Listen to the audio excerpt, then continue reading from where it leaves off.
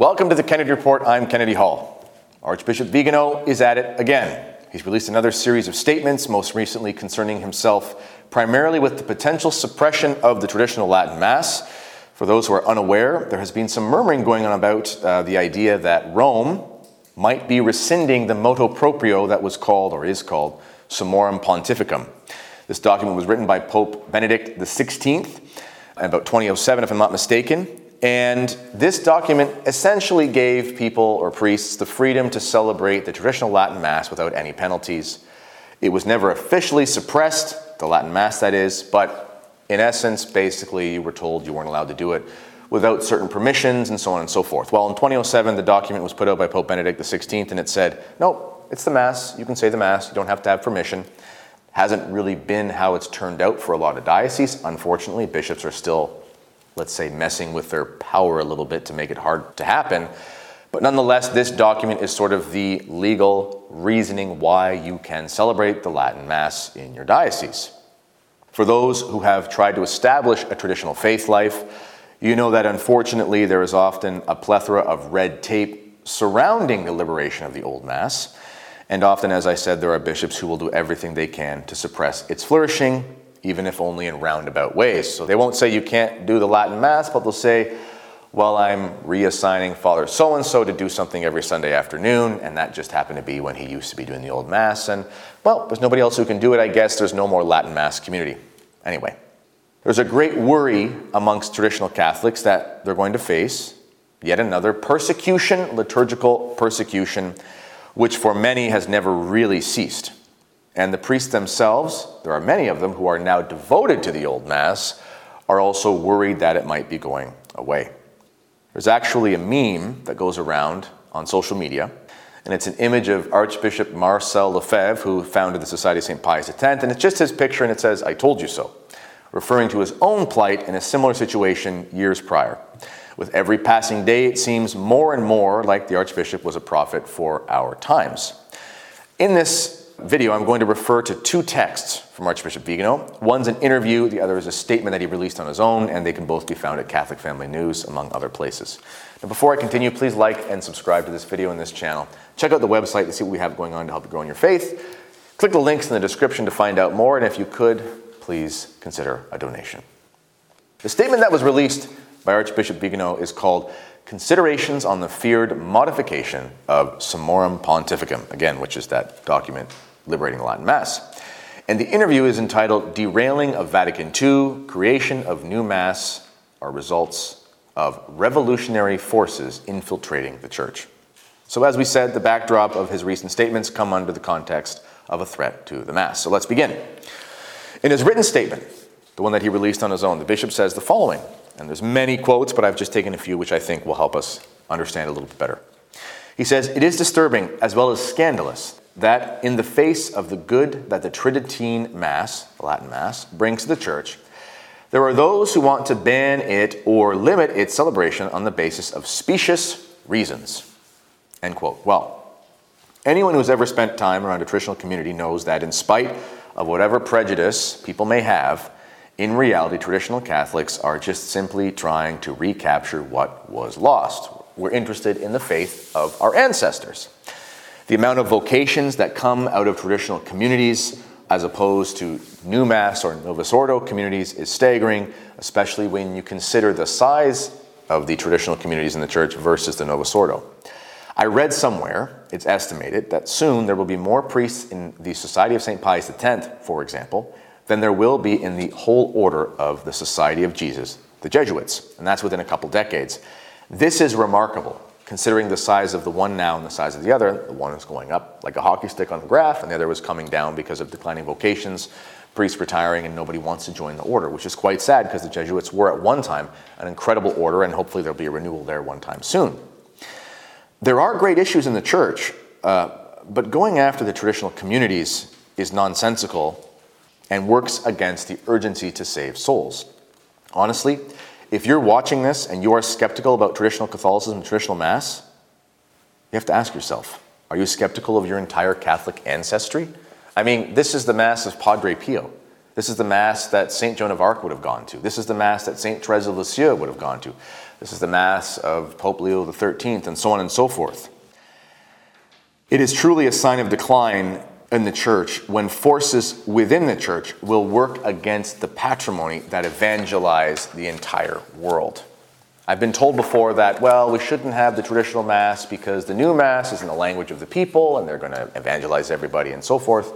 Okay, fair enough. But you've got to explain to me how a group of Spanish missionaries using a Latin liturgy crossed the Atlantic Ocean and evangelize a continent of diverse groups of native peoples with different languages, and the whole continent became Catholic.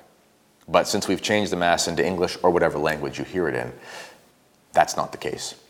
Now, to understand what's going on here, we should probably consider the motivations behind this, as far as we can tell, and Archbishop Vigano comments on these for us. He says, quote, "Yet if we place ourselves in the shoes of the innovators, we understand how perfectly consistent this is with their distorted vision of the Church, which for them is not a perfect society instituted by God for the salvation of souls, but a human society in which an authority that is corrupt and subservient to the elite. It steers the needs of the masses for vague spirituality, denying the purpose for which our Lord willed it, and in which the good pastors are constrained by inaction, by bureaucratic shackles, which they alone obey." I've said this before. Archbishop Vigano is a very good writer, so he uses some pretty interesting phrases there. There's two things that jump out at me here. Number one is the salvation of souls, and the other one is good pastors being constrained by bureaucracy. The salvation of souls is key. If you really believe in the truths of the faith, namely that many will walk the road to destruction, as Jesus Christ himself said, or that more souls go to hell for sins of the flesh than for any other reason, as Our Lady said at Fatima, then you would be motivated to do something about it. It's pretty simple. If you believe that souls might be falling into hell like snowflakes into a fire, which we've also heard from mystics and so forth, then you'd probably just be motivated to do the thing that works regardless of any ideological pretenses you might have about how it should work. Listen, you might have different ideas, but if it's not working, it's not working. So do the thing that works if you really care about the salvation of souls. You don't have to be a genius to see that the changes to the Mass have not been a positive for the Church. Whatever little successes may happen here and there, overall is a net negative, whereas the Old Mass was the foundational liturgy for almost all Catholics the world over for centuries. Whatever good intentions defenders of the new Mass may have, the reality is that it's never working and it never will. So do we need another 50 years of experimentation to finally realize the results of this? You have to ask yourself that question. Now, when Archbishop Vigano speaks about the bureaucracy that hampers good priests, he is saying something eminently true. So many good priests in their diocese will be cut off at the knees if they try anything traditional. Could be the Mass. I remember hearing about a diocesan priest who was doing the new Mass not in a particularly traditional way. They decided to do some processing of the book from one side to the other, which isn't even in the old liturgy in the way that they were doing it. But they looked kind of traditional. You know, there was incense and there was songs being sung, that sort of traditional hymns, and it was slow. It looked kind of like something you'd expect to see in a very Catholic setting. The priest ended up getting emails saying, "What are we doing? Are we turning back the clock, going back to those old ways? Those don't work." It just shows how out of touch people were. It wasn't even something from the old Mass, but just because it smelled of tradition in some fashion, just aesthetically, people actually got upset. Good priests are always faced with these obstacles, and they'll be told to just simply, quote unquote, obey or basically be without a job. I've seen it happen. The Archbishop then goes on to discuss the faulty obedience that is expected of pastors today, and I believe he is trying to illuminate how this will be the way that bishops would essentially force otherwise traditional priests to drop the Latin Mass if they get the chance. So, the bishop says, quote, "The impasse, this juridical dead end, means that the abuse of authority can be imposed on subjects precisely in virtue of the fact that they recognize the voice of Christ in it, even in the face of evidence of the intrinsic wickedness of the orders that are given, the motivations that determine them, and the individuals who exercise it," end quote. Interesting distinction here that Vigano makes. He says, quote, "They recognize the voice of Christ in it, even in the face of the evidence of the intrinsic wickedness of the orders, etc. So what does he mean by this? Well, true authority of the hierarchs in the church is a divine mandate. Christ gives the church to the apostles. This is how we know we have a valid church, when we have apostolic succession. And thus, this is from God, directly himself ordaining these bishops, ordaining the apostles. And true obedience is a good thing and even a holy thing. You can find many quotes from saints talking about, the fastest path to heaven is obedience and so on and so forth. You do have to give context for those, because a lot of the time these are coming from cloistered nuns and monks and so on and so forth, who themselves have taken vows of obedience. So yes, it does make sense that you would have a vow of obedience being a path to heaven, but nonetheless, it makes sense. However, this authority is often abused. So a priest may come to a point where he says to himself, well, my bishop is a successor of the apostles, but he is telling me to do something wrong here or to not do something right. A sin of commission or a sin of omission, they're both sinful. How can I be properly obedient without sinning? This is a legitimate quandary. Your bishop, however corrupt, is a successor of the apostles. So we have to look back to the apostles and we have to say, well, sometimes the apostles can be Judas and sometimes the apostles can be St. Peter.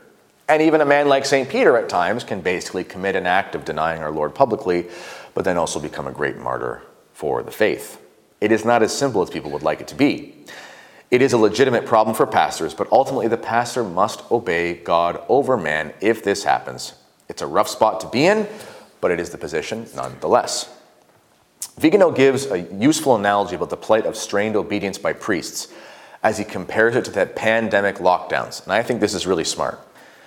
He says, quote, on the other hand, even in the civil sphere, during the pandemic, many people obeyed absurd and harmful rules because they were imposed on them by doctors, virologists, and politicians who should have had the health and well-being of citizens at heart. And many did not want to believe, and listen carefully here, many did not want to believe, not even in the face of evidence of the criminal design, that they could directly intend the death or illness of millions of people.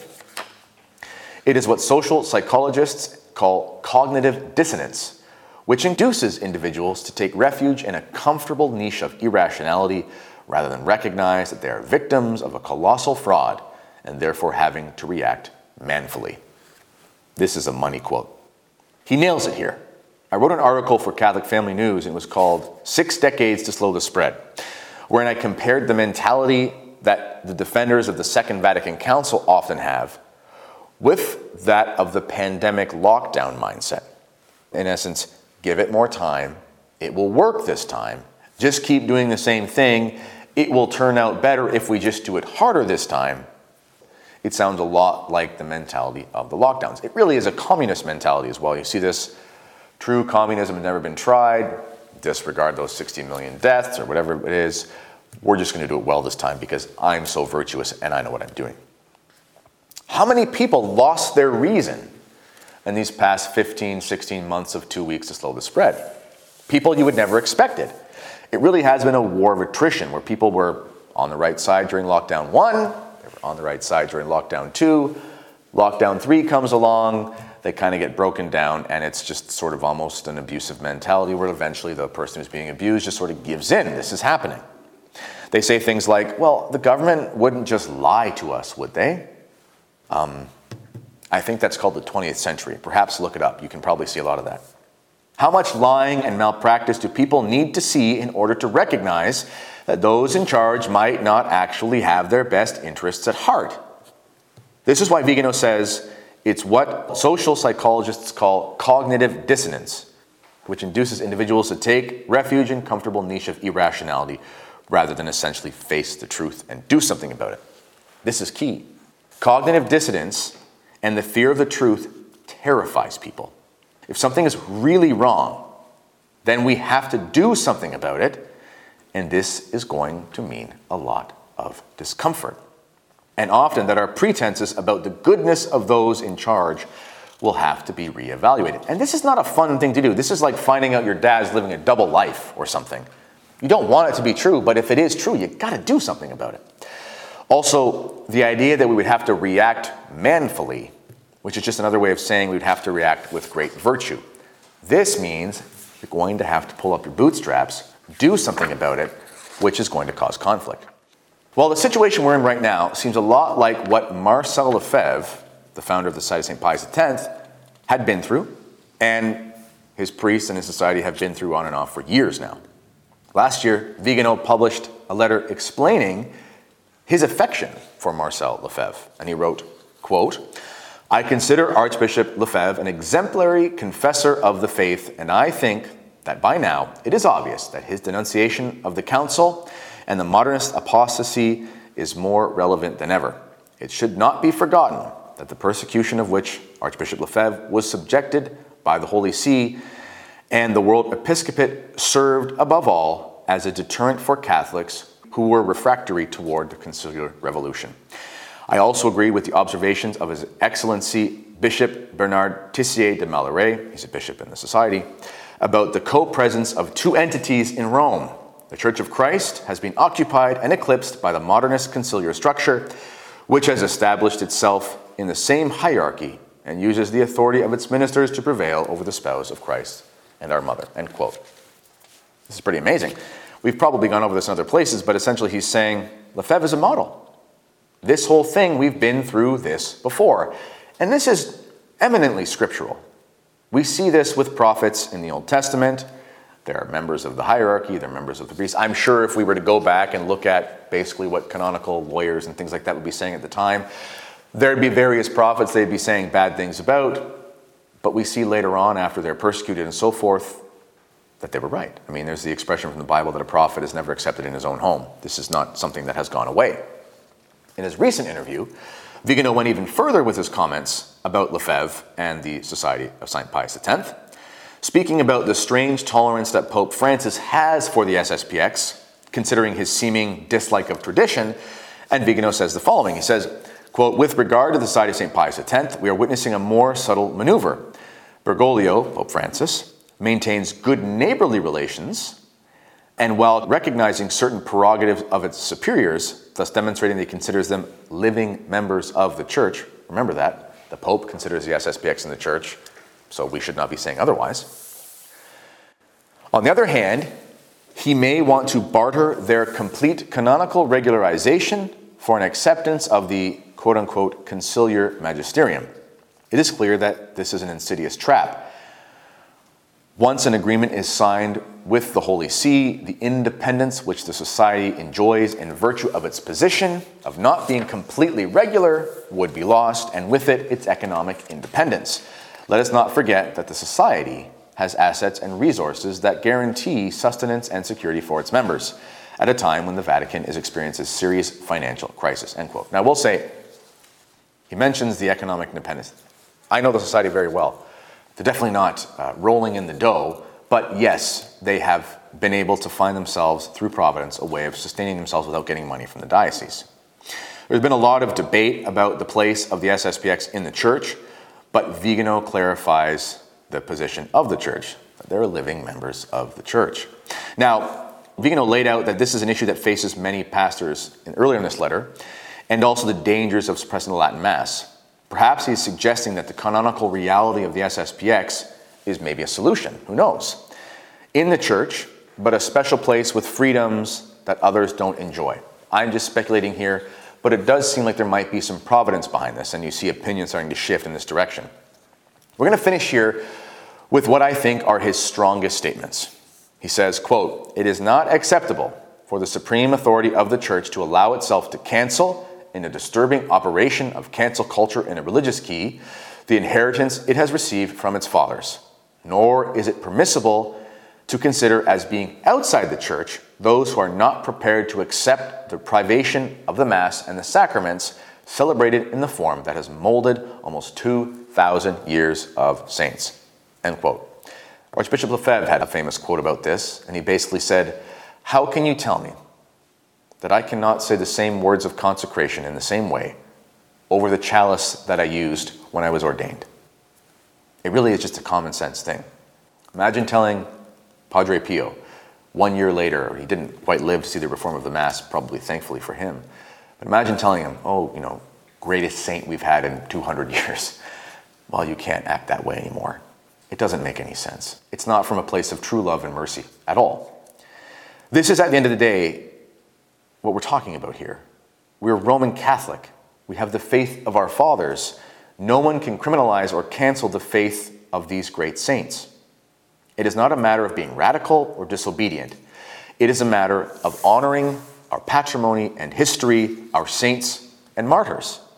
We stick to the traditions of old because we know that they are the will of God. They lasted for 20 centuries. They did not magically change in 1970, and everything since then has not worked. We seem to be in some rough waters right now in society and in the church, and I think the message from Archbishop Vigano echoes what we've heard in Scripture: hold fast to tradition. If you'd like to hear more about these, I suggest that you look up these articles and statements yourself. This has been the Kennedy Report. Please check out the website. Click the links in the description. Consider a donation. Subscribe to this channel, like this video. And until next time, God bless.